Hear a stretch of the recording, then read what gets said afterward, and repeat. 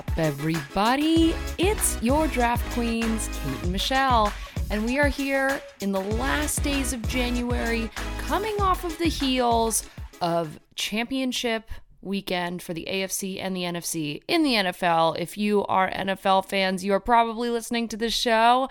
But we are glad to be in your earballs on a Monday morning. And if you're a longtime listener of the show, you know from time to time, Michelle and I will do our Monday morning huddle together on the mic. And today is an abbreviated day because we're taking a little bit of time just because, you know what, folks? This is episode 50 that we've done since August when the season for the NFL started. So we're starting to wind down for this season of the show, but it is episode 50. And those of you who have made it through this journey with us and are here on January 30th to listen to the huddle, we appreciate you. We love you.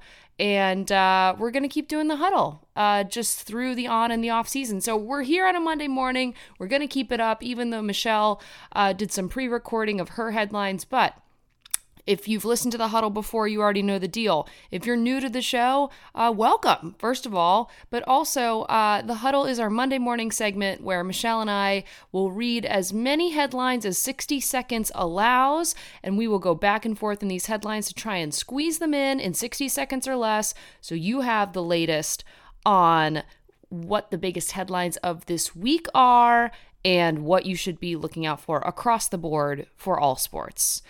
So I, as usual, have my timer pulled up. It's a 60-second timer. We've got 1 minute on the clock. I do have Michelle, who remotely recorded her headlines, but we will try and squeeze these in 60 seconds or less, and then we'll talk a little bit about the biggest headlines of the week and what it is that you need to know to go into this week fresh with sports headlines. So without any further ado, I am going to count us down, and Michelle is going to take that first headline. So in 3, 2, 1, let's huddle. Fox Sports reporter Pam Oliver has confirmed she'll return in the fall for her 29th NFL reporting season. Conor McGregor, quote, could have been dead after a car hit his bike. Majid Al-Sarrour will no longer be managing director of Live Golf, having lost both of its chief operating officer and director of franchises over the last few weeks. The International Olympic Committee is clearing the way for Russian athletes to compete in the 2024 Games in Paris. The Houston Astros have chosen Dana Brown, who is now the only black GM in the MLB. Madison Square Garden CEO James Dolan threatens to stop alcohol sales at Rangers games. The man who walked on the court during the Loyola Duquesne game on Wednesday night carrying McDonald's turned out to be a prankster. And finally, the 2024 Copa America tournament, which is South America's biggest soccer championship, will be played, confirmed, in the United States after an agreement with the South American Football Confederation. And hey, we've got a couple of seconds left, so we did these in pretty miraculous timing. There are quite a few that I am looking forward to talking to y'all about. And the first is giving respect and credit where respect and credit is due. A big shout to Pam Oliver. The headline, I know Michelle had talked about this as our first headline here, but Fox Sports is bringing back for her 29th NFL reporting season Miss Pam Oliver, who is a maven and a maverick in this industry and has paved the way for hosts and personalities like Michelle and I. So tipping my cap to you, Pam Oliver. I have enjoyed watching you on the TV, what is almost the last 3 decades. So we'll look forward to that 29th reporting season for the NFL. But quite a few other things that we have to talk about. Now, on previous episodes of the show, we have talked about, and if you are not as familiar with golf or not as interested in golf, I promise you, as your resident golf expert on Draft Queens, that golf is very, very interesting right now, and that is with the split of the PGA tournaments and the Live Golf tournaments, and those two different factions, which are really sort of the TLDR being the two organizations are kind of going head to head in that they're making golfers choose what they'd like to be part of. Obviously, PGA being the long-standing golf association and premier golf league in the sport. Whereas Live Golf is this new league and tournament and faction that's come up over the past year or so, to which many players have joined and kind of like left the PGA Tour to join Live Golf. And most recently, within the last week, there's been rumbling specifically from Rory McIlroy, from what I've seen, but I'm sure from others, about the operating committee of Live Golf. Today, we're talking about Majid Al-Suar, who is leaving and will no longer be the managing director of Live Golf. But there seems to be trouble in paradise, because that's not the only headline that we've seen for Live Golf. At least in the last couple of weeks, Live Golf had also lost its chief operating officer and director of franchises. That's been over the last few weeks. So it seems like there's trouble in paradise over there with Live Golf. They're hemorrhaging some of their top executives, and there seems to be a shift in power as it's being called for by the players. Similar to, Rory McIlroy kind of leading that charge, interestingly enough. But things are changing at Live Golf, so we will stay across that beat report. We are very curious to see what's going on from the inside out, but also from the outside in. So we'll keep an eye on Live Golf and see how things transpire. Let's see. There's also a headline on here. This is an expansion from what we had talked about maybe 2 weeks ago on the show.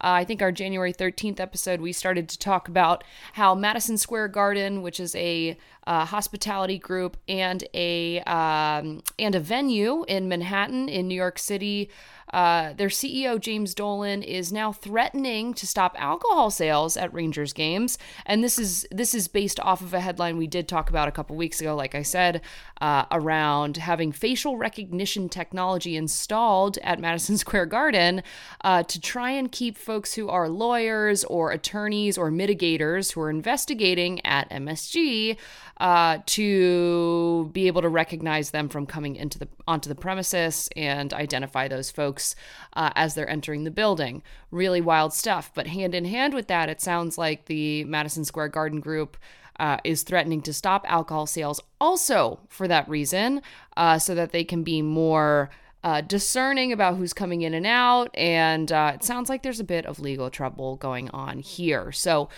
we've got parts of the bits and pieces of this story, but Madison Square Garden, something, again, maybe the the theme of today's huddle is trouble in paradise, because it seems that there is in a lot of ways. So we'll be watching out to see what happens with Madison Square Garden. And hopefully, I can already premeditate an upheaval if there is no alcohol sales at any NHL game, but specifically, I know the New York people and the Rangers people, and I can't imagine that would be well received. Spoiler alert. So we'll see how that transpires. We'll see if that kicks anything into action or what happens here. It might be no. We don't know yet. We'll keep an eye on it. Let's see here. I did want to touch briefly, and I had seen this headline on Friday about Conor McGregor and wishing him all the best, because he was hit by a car while riding his bike, and he had said, quote, "I could have been dead." So it seems like he was unharmed aside from a tear in his pants, which is maybe the best thing that I've heard of in terms of like walkaway injuries for something that could have been extremely serious. I'm really glad to hear that a tear in his pants is all that appears to be the harm walking away from this.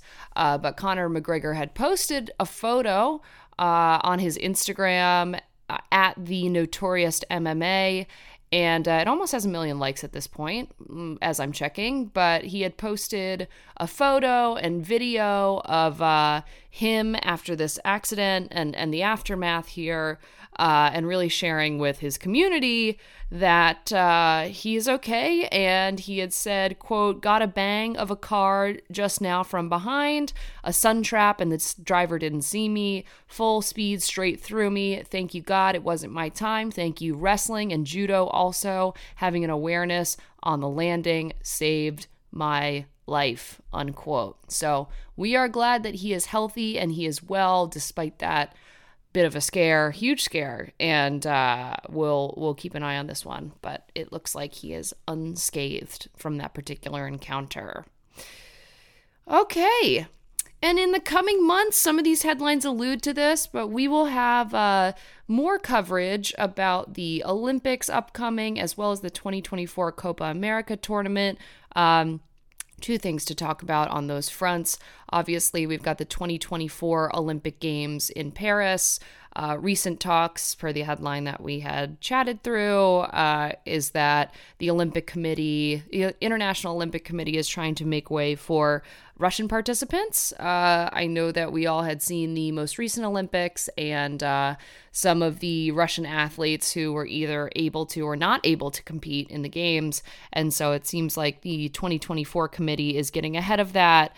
So they may be able to compete in Paris, and I'm not sure to what degree, but I'm sure we'll hear more about that as we get closer to the Olympic Games. The other big headline in terms of large international stages is the Copa America tournament, which, like we said, is South America's biggest soccer championship. It will now be played in the U.S. As of last week, there was an agreement where the South American Football Confederation had come to consensus that the tournament would indeed be played in the United States. And so that's an interesting development for all you soccer fans out there. I personally have a little to learn about Copa America, but I do remember that in previous years. And based on how the World Cup has gone, I'm excited for more soccer. So looking forward to that one. But again, that's in 2024, and we'll follow that on Draft Queens for developments as always. And you know what, folks? That is just about, if not everything, from our headlines today and from the huddle today. So we will be back in your earballs very, very soon. Rest assured, I know we've taken some weeks off from the huddle and also from football coverage just because football has been dwindling in an exciting way. We finally have the folks who are competing for the Super Bowl in hand. If you saw the AFC and NFC championships this past weekend, you already know.